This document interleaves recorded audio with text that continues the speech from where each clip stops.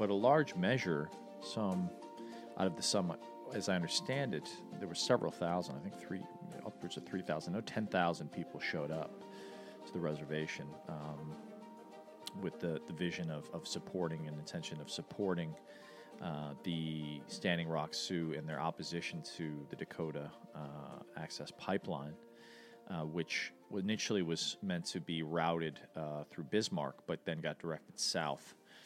And there's so many things one could say about it, but I want to focus a little bit because we're in this really interesting time of, I think, burgeoning social movements, and also so many people listening are going through questions.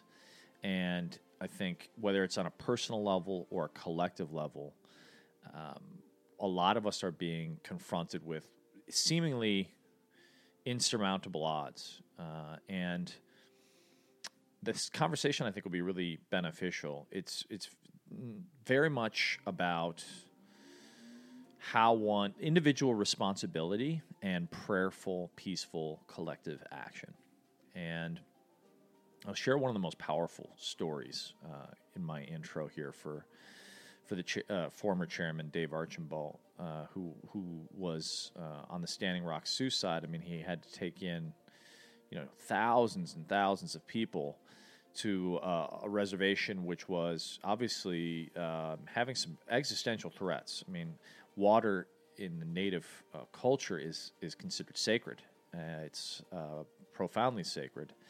It's also the lifeblood of the community, and it was being threatened. We've definitely seen lots of leakages of oil. It was enough of a concern for them to reroute, and they rerouted through a historically disenfranchised community. But a community that has never had its spirit broken, a community that is profoundly beautiful. In the 3 days I traveled with several Native Americans, a variety of other veterans that really had a lot of their service, a sense of service, lost when they came back. And so to stand peacefully with what they saw as, sort of brethren that were being mistreated, and to, in a way, make right some of the historical wrongs, right? The U.S. military has not always been a friend, that's the softest way I can put it, of Native Americans. So there's this really profound kneeling, actually, that happened with several of the veterans and the elders, where actually they asked forgiveness. And I think, as we think about some of the broader social movements that are happening right now, I think there's something really powerful. I think about Nelson Mandela and the anti-apartheid movement and the Truth and Reconciliation Commissions that took place, where I think without actually acknowledging the truth and seeking forgiveness, it's very hard for us individually and very hard for us collectively to truly move on. And I witnessed so many things during the course of my time there, which I don't know that I can fully speak about yet because I'm still even processing 3 years later some of what I witnessed, but I had the profound honor to be present in a council, a circle of people that I truly respect and admire, and to see them carry forward some very beautiful traditions, and also to march up to the sort of front lines, if you will, peacefully, but to take a stand for something that we believed in. We believed in deeply, that this was not right to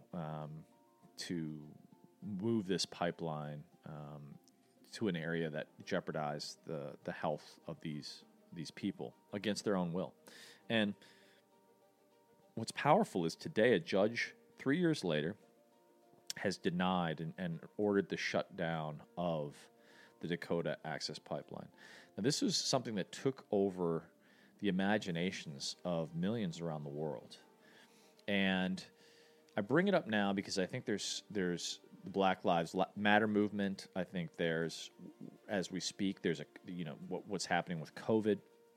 But regardless of when you're listening to this episode, I think it's heartening to see, if you will, a win in a seemingly impossible context. So whether it's individually or collectively, we oftentimes face seemingly insurmountable odds.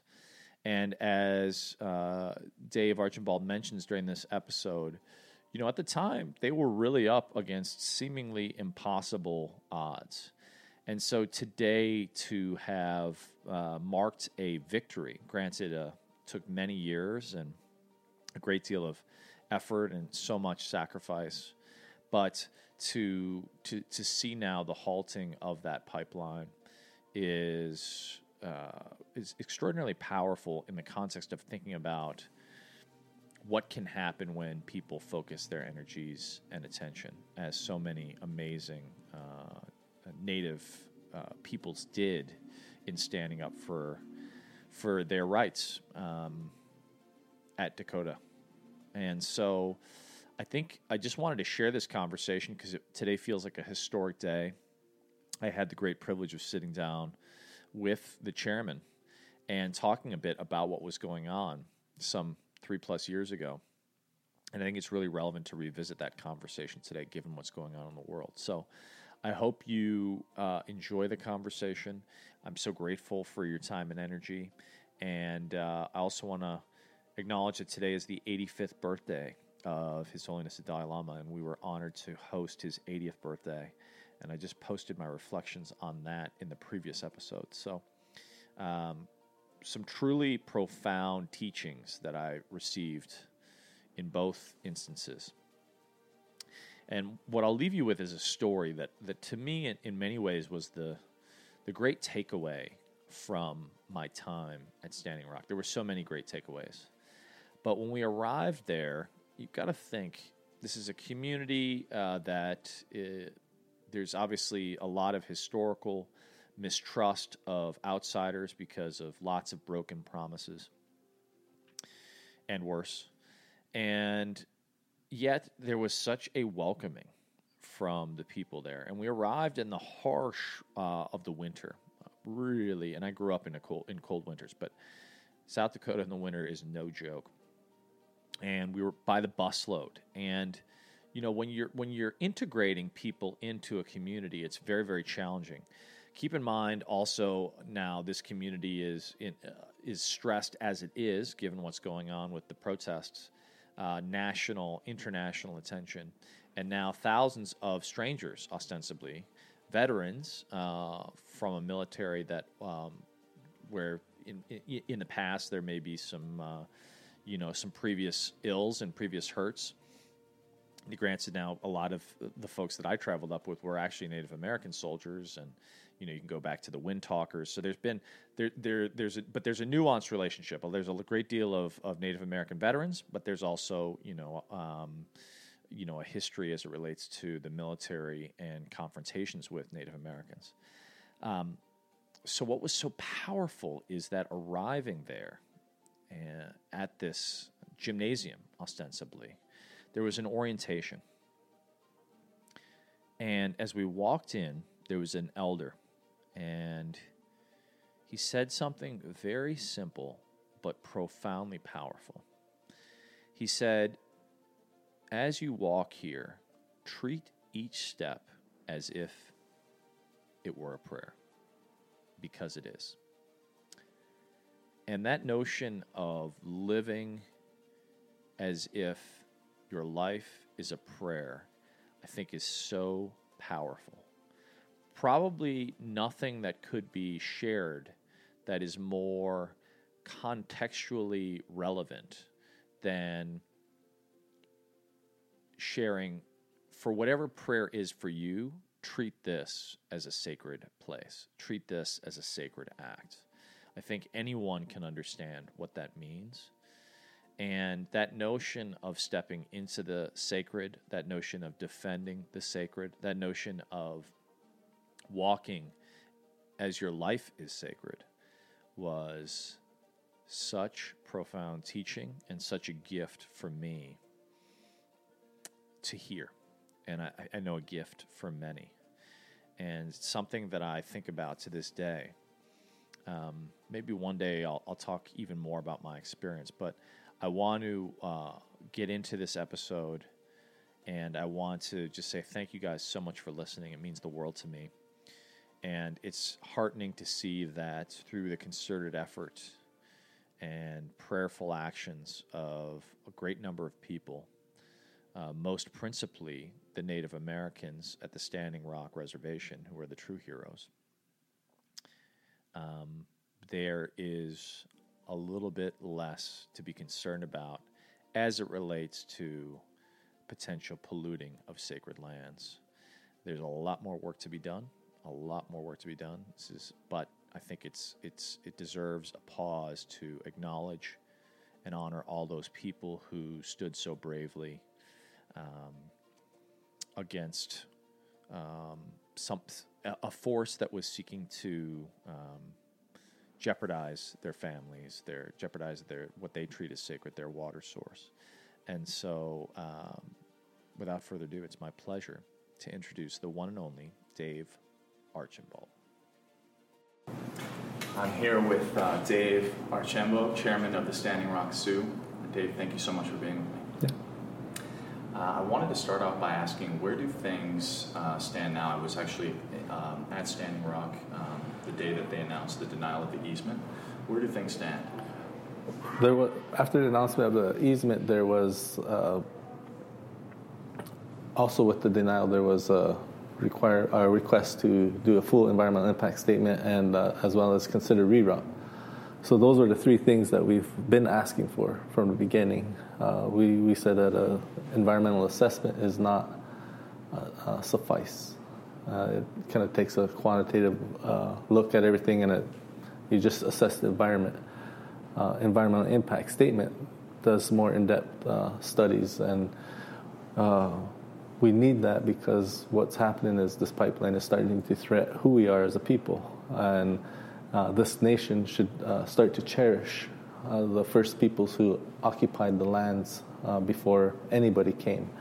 And we're still here. We still have our language. We still have our culture. We still have our heritage. So the environmental impact statement was very important. And what we're doing is we're urging the federal agencies to put it in a federal register, saying that they're going to do the full environmental impact statement on this location, as well as consider additional routes.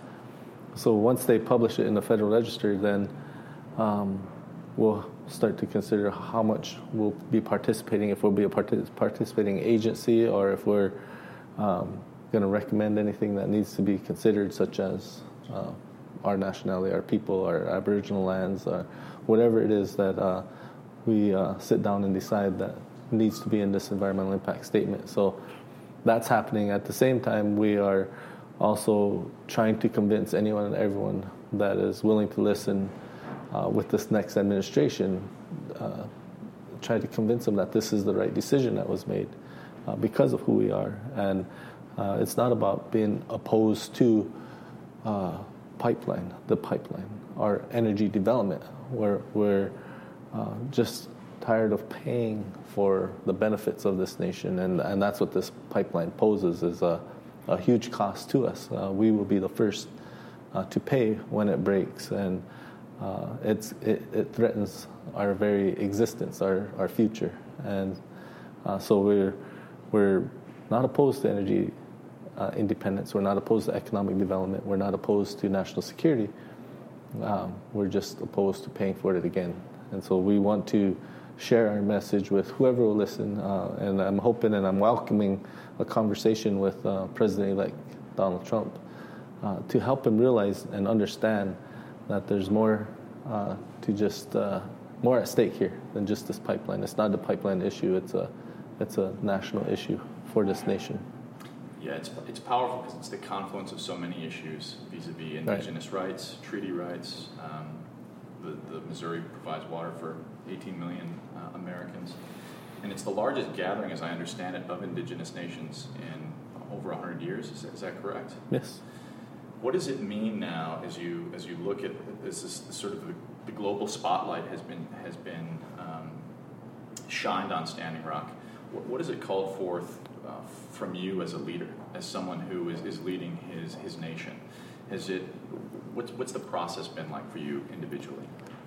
Well, I think the first thing I have to do as an individual is just understand the situation. And for me as an individual, there's really no win situation. If this pipeline doesn't go through, then I will be the first to blame because of the choices and decisions that I made in this matters. And if the pipeline goes through, if it doesn't go through, if the pipeline doesn't go through, then I will be the one to blame. So there's absolutely no win. So what I try to do is I just try to make the decisions that I feel and that I believe in are the best for the people, all the people, not just a select few. And if I do that, then and if I look at not just the people that are here today, but if my decisions are based on what is the benefit going to be for the future, and all of us should be thinking like this. If we could do something today that's going to impact 50 years, 100 years from now, for the good, then let's do it. So that's how I look at things and understand. There's no win, but there's a win for somebody down the road. And the way I look at it too is we already won because there's so many people that came together to stand up for something very basic, and that's water. And in the manner that they did it, without violence, without drugs, without alcohol, and in prayer. Those things give us answers to the future and how we deal with or how we cope with anything that may plague us. So we're very fortunate that this event happened because and I know it feels like it came to an abrupt stop and it was the end, but it's not the end. The way I look at it, it's the beginning of how we conduct ourselves and how we behave, and that is something that not I'm going to benefit from, but my kids, their kids, the kids who are not even born yet are going to benefit from. So, and I think you're faced with challenges all the time, and as individuals, how do you overcome those challenges, and how do you know you're making the right decisions? It all comes down to who you are as an individual and how you became that individual. Each and every one of us have people in our lives that help shape us. So if you look back and if you just go through your years 0 to 5, do you remember somebody? And remember that name that you write down. And go 5 to 10, you remember that name. All these individuals that the Creator put in your path are who shaped you. And when I get into a position where I'm not sure, what would my father-in-law say? Or what would my father-in-law do? What would my dad say? What would my grandpa do? They're the ones who I represent. They're the ones that come out in me when times get tough. Your character is revealed. So I'm thankful for all the people that the Creator put in my path, and I think that's how individuals can reflect on why they do the things they do and identify with themselves. And it's just and what I call them are mentors, are role models. So it's important for us to be mentors and role models for youth or for kids. And you see something in them, you see something come alive, then you nurture it and you encourage it and you help develop that spirit. And that kid will forever remember what the Creator or who the Creator put in their life. It's beautiful. I had a pretty powerful experience because I traveled actually up with the veterans here from Los Angeles. So it's about a 48-hour trip, and we arrived the day actually of the announcement of the easement, and was very fortunate to be by the council fire with yourself and Chief Averill Looking Horse and a great number of the elders as you made the announcement. And what I was struck by was you spoke about this notion of forgiveness and moving forward powerfully with forgiveness and a vision for the future. As you think about the young people specifically who have stepped up and have really led in this prayerful action, and you think about the elders and their guidance, how do you think Standing Rock and your people can powerfully move forward in light of where we stand now, And what are some of the ways in which those who wish to support in solidarity can be of highest use or value in that process? Well, at first, I just want to thank all the veterans for coming, because it was really symbolic for us. It meant that the people who fought for this nation, for the freedom of this nation, are now standing beside Standing Rock saying, don't do this to the people who first occupied these lands. We've done enough to them. And that was a powerful symbolic gesture by the veterans who came. And when we start talking about forgiveness, there's a couple paths that you can take. The first path is you could resent somebody who done a wrong to you. And if you think about indigenous peoples, tribes, my tribe, Standing Rock Sioux tribe, we have been abused over and over again, and it created a situation where we are in high state of dependency on governments. We have a high rate of poverty. We have all the social ills, the social symptoms that come with poverty. So we can always say why it's that way, and we can resent the federal government for putting us in this situation, or we can learn how to forgive and teach that value, that virtue to our children, so that when somebody does something wrong to you, instead of holding on to it and making yourself sick, let it go and move on. And you can always control your actions, but you can never control the one who did the wrong to you. So we can't stand and wait for an apology.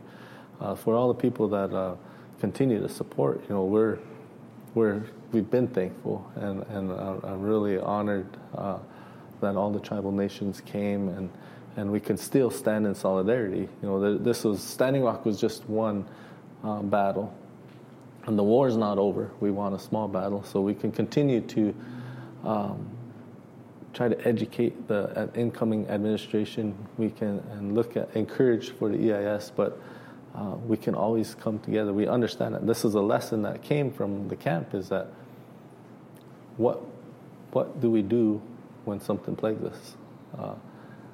We can unite, and we can come in prayer, and we can start to address. So there's going to be more battles, more wars in the future, and we are going to be able to come together as a result of this experience that we all shared when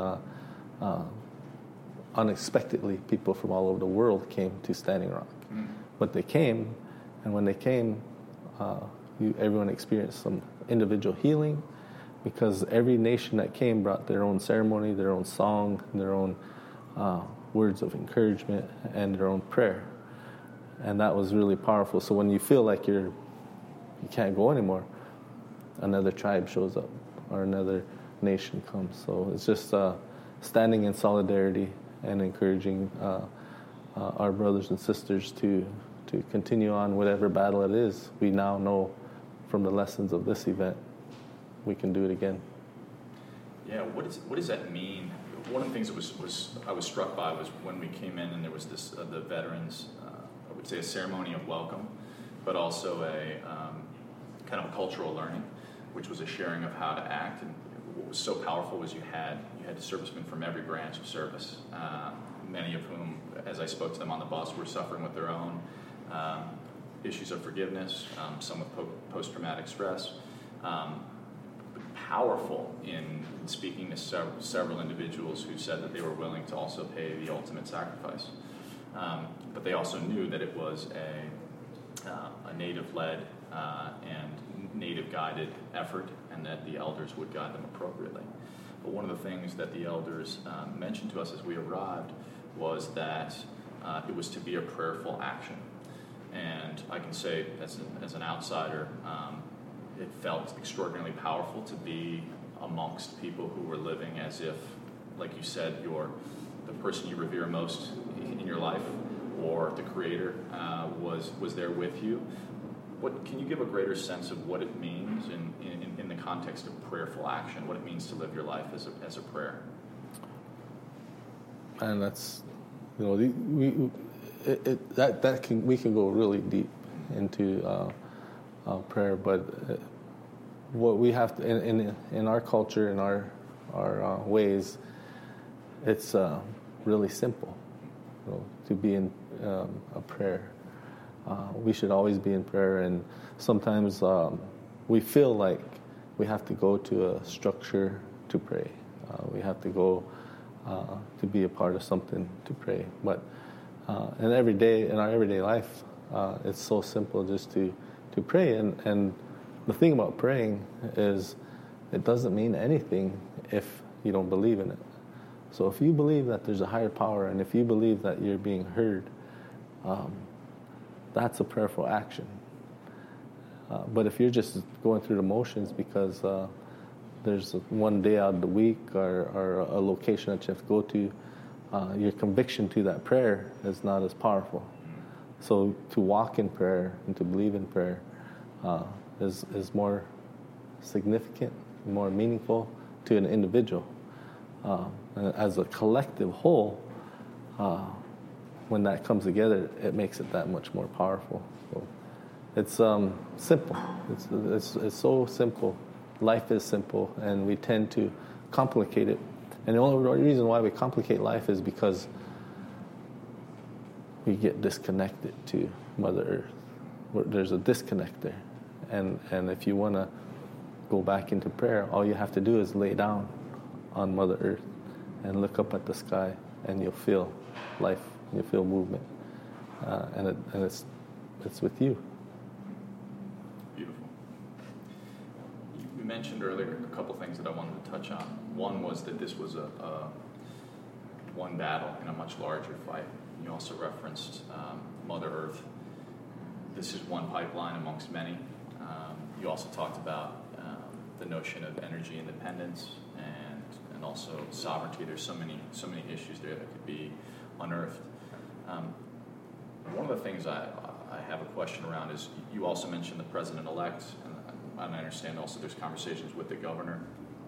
How do you most effectively move forward, given the fact that there has been an adversarial context or conversation, in such a way that you can sort of put with that which no longer serves behind you and sort of rally forth in the way that best serves the cause, if you will? Again, it's similar to the value of the value of forgiveness.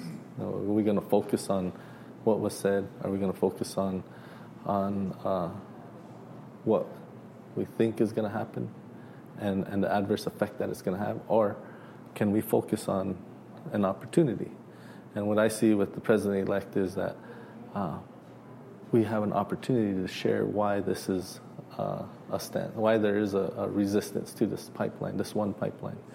And in this opportunity, we can also help him understand that we're not opposed to energy development.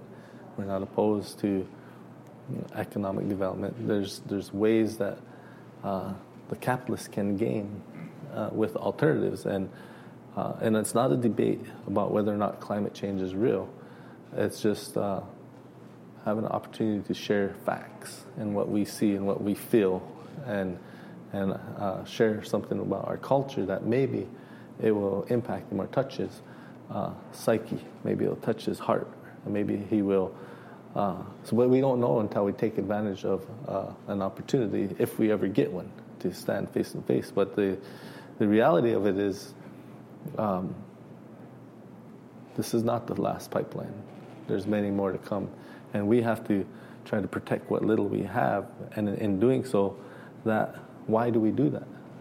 That can bring awareness to this nation, that can bring awareness to this world, that if we don't change our behavior, if we don't change what we're doing today, and if our intention is to leave something behind for kids who are not yet born, if we don't change, we're going to leave nothing behind, because it's not trends, it's not a cycle, it's a fact that we're damaging Mother Earth, but it's not too late.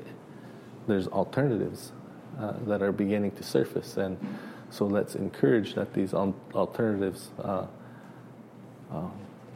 become more and more, so that the demand for fossil fuels is lessened, and economic development, energy independence is still thriving, but with renewables rather than one-time fossil fuel.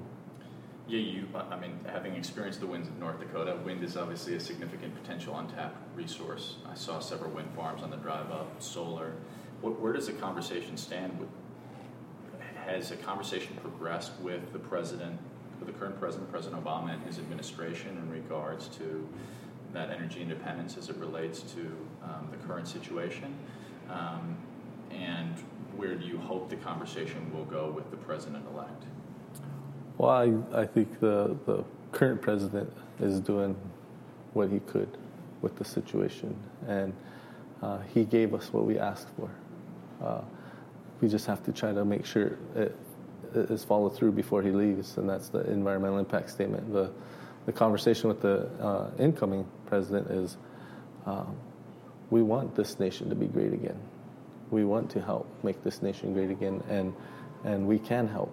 And there are things that we know that if he knows, his legacy will be great for this, not just this country, but for the world.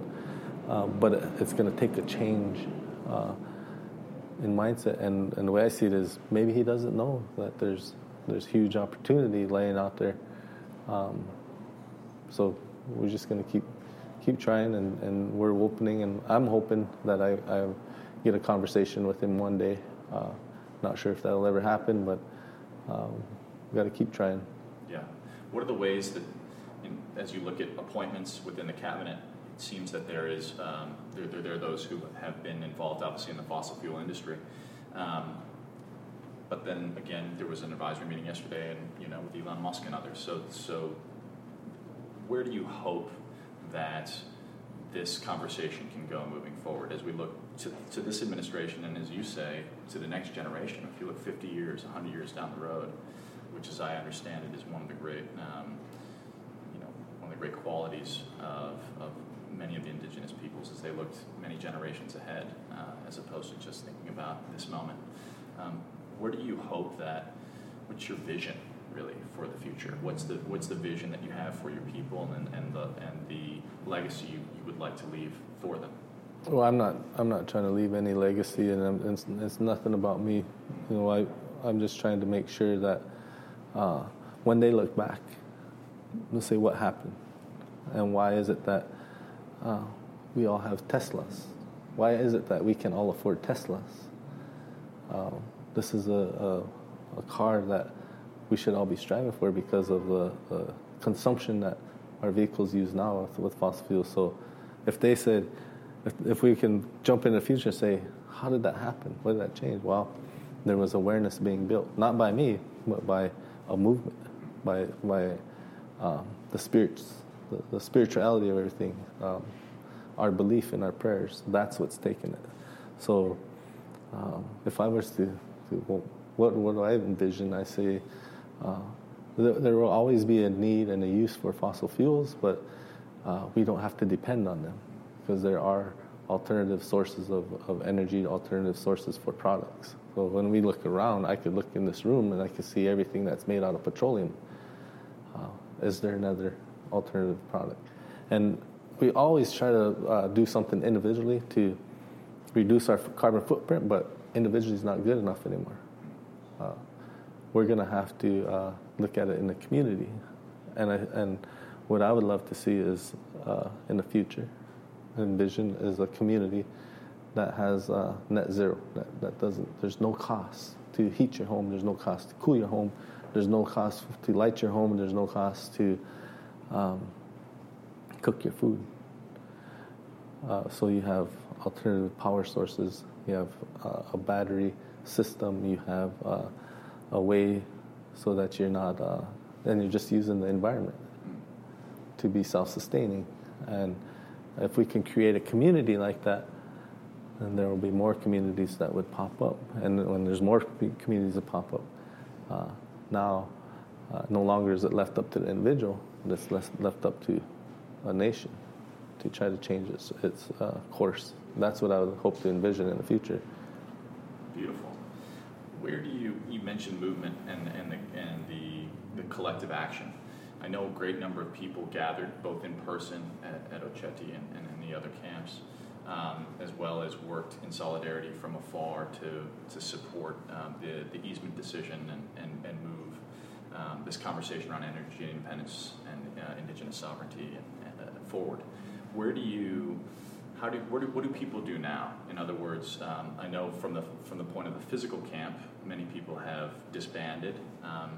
There was a great deal of attention that was focused during that time, but right on that Veterans Action, right around that time, the announcement around the easement was made.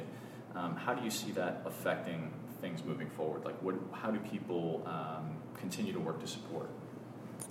Well, I would say, if you want to continue to work to support, continue to pray, and do what you can to convince others that this decision is the right decision that was made. And call your congressman, try to talk to the new cabinet, the incoming administration.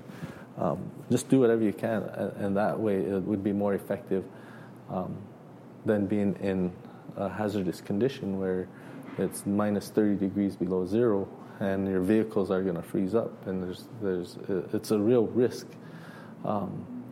When the weather breaks, when springtime comes, I think we have time before that happens, before the next administration tries to overturn everything.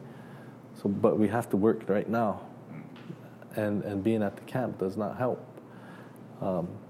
We're concerned for people's lives, and we should be focusing our energy on setting up meetings with decision makers. So as we're trying to balance both, we're just praying and hoping. That's the thing that we can do, is pray and hope that nothing bad happens. We don't want anybody's life to get lost, and that's what we've been always emphasizing and expressing from the beginning is safety, nonviolent peace, be in prayer, so that you can continue to help that way. It's just going to be a period of unknowns until we get this new president in, and hopefully by that time we have influence on the decision, and hope and pray that it stays. Beautiful. So prayerful action, and at this point that action is less being on the ground and more about calling respective members of government and looking to keep forward what was promised vis-a-vis the easement, et cetera. Right. Beautiful. I guess in sort of moving towards drawing it to a close, where do you hope to see things a year from now in terms of Standing Rock, your vision for where things stand in a year's time? Oh, man. I try to get through. I don't know what's going to happen from day to day, and what I'm doing is I look out beyond 1 year. I look out beyond 5 years. I look out 100 years from now, 50 years from now. And for me to try to say, what do I want happening next year, I have to pray that the Creator is guiding me. And the reason why I'm sitting right here right now is because it's meant to be. I'm supposed to be here. And if I believe in that, and if I know that things are happening how they're supposed to, then things will work out. And next year, we're still going to be saying, what change can we make to impact 50 years from now? And it may be a different battle, but it's going to be the same goal, and that is to make a difference in kids' lives. To that point, as we think about the youth, both at Standing Rock and across the nation, across the world, and many of whom are beset with challenges. As you mentioned, also, this isn't the only pipeline being built. There are a great many being built both in the nation and around the world. What do you think is one of the beautiful things from the culture is the prioritization of the elder and the wisdom of the elder, which unfortunately I think some of our modern day culture has forgotten, at least in the U.S. But as you speak with the elders and you look to shepherd forward the youth of your nation and of the world in the best possible light, what do you think a young person who may be listening could benefit from hearing in regards to guidance for the future and how to live life? Well, I believe that the elders have so much wisdom, so much knowledge, but it's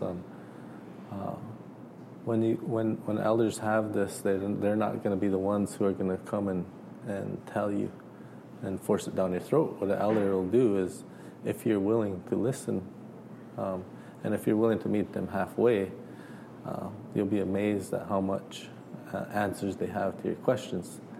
So for youth, if you want to know the answer to whatever question you have, meet an elder halfway, and you'll find the answers. Beautiful. My final question, just because it relates personally to the group of individuals I went and visited Standing Rock with, the veterans. There was a moment with Wesley Clark where he sought the forgiveness of the First Nations people for some of the actions and atrocities committed by armies of the past.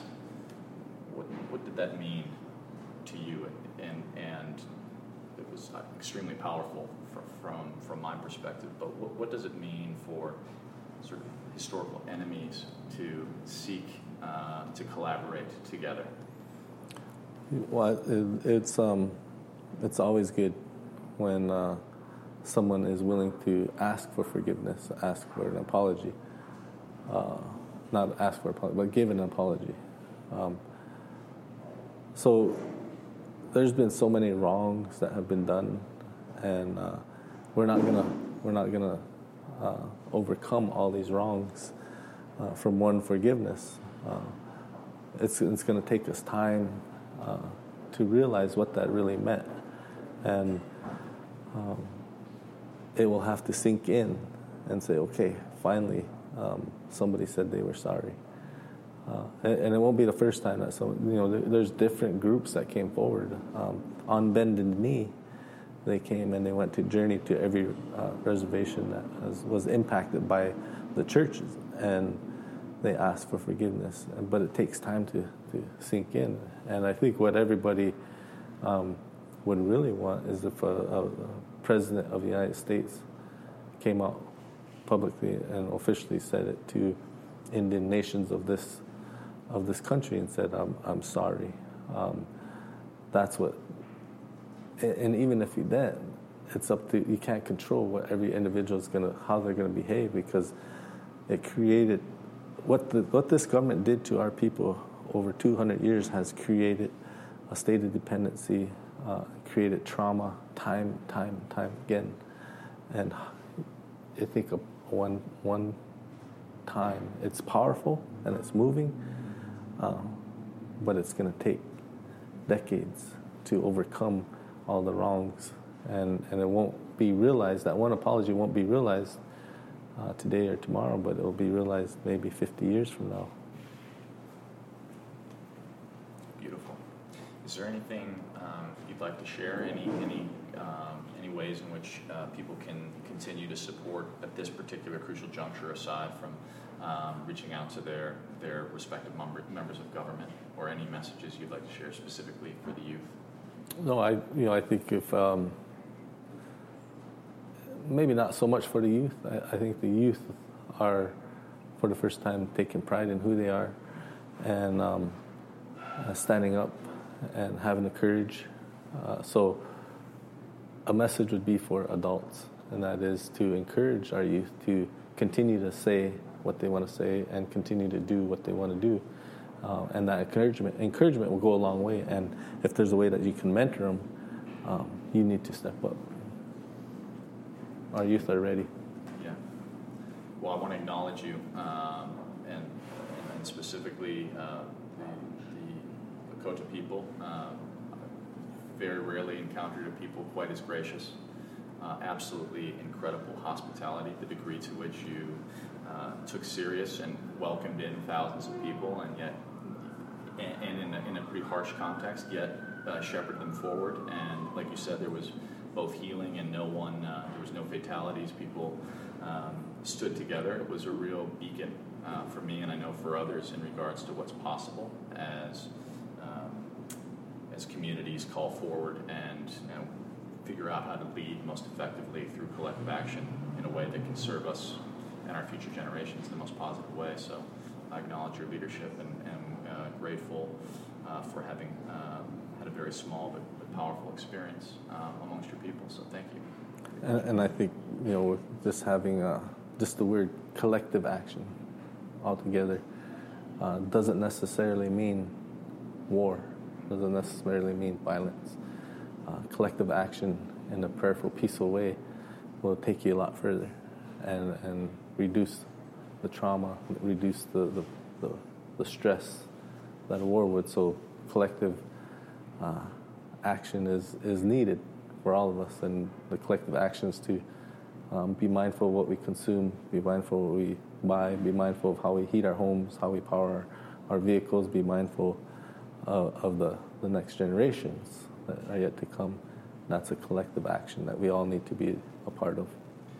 Yeah, it's powerful. And actually, I think it was Van Jones mentioned that this was one of the great civil rights, in his view, movements of our time. And you vote Selma. I thought about Gandhi and these different collective actions. But what was powerful, I think specifically, is, at least in my experience, it seemed to call very much into how are we living our lives and what are the decisions that we're making and how are those decisions impacting the broader issues that we're facing. So really a call to individual responsibility and in that collective action. Yep. Yeah, it's powerful. Thank you. Yep. You're welcome. And there you have it. I hope you enjoyed that conversation with Chairman Dave Archambault on this historic day. There's still lots to be done, as there is in any movement for justice, but I think that it's also important to acknowledge that through the peaceful and prayerful actions and the stand for future generations, there are victories. And I think, especially at this particular moment, for a variety of reasons, I think it's powerful to hear that a bit of good news, if you will, that there are folks out there that are standing, if you will, for the sacred, and we need to have a lot more of that at this particular time. And it's heartening to hear that it's at times, amidst seemingly insurmountable challenges, there are moments of grace. So sending you guys so much love. So grateful for you listening, and we'll talk again soon.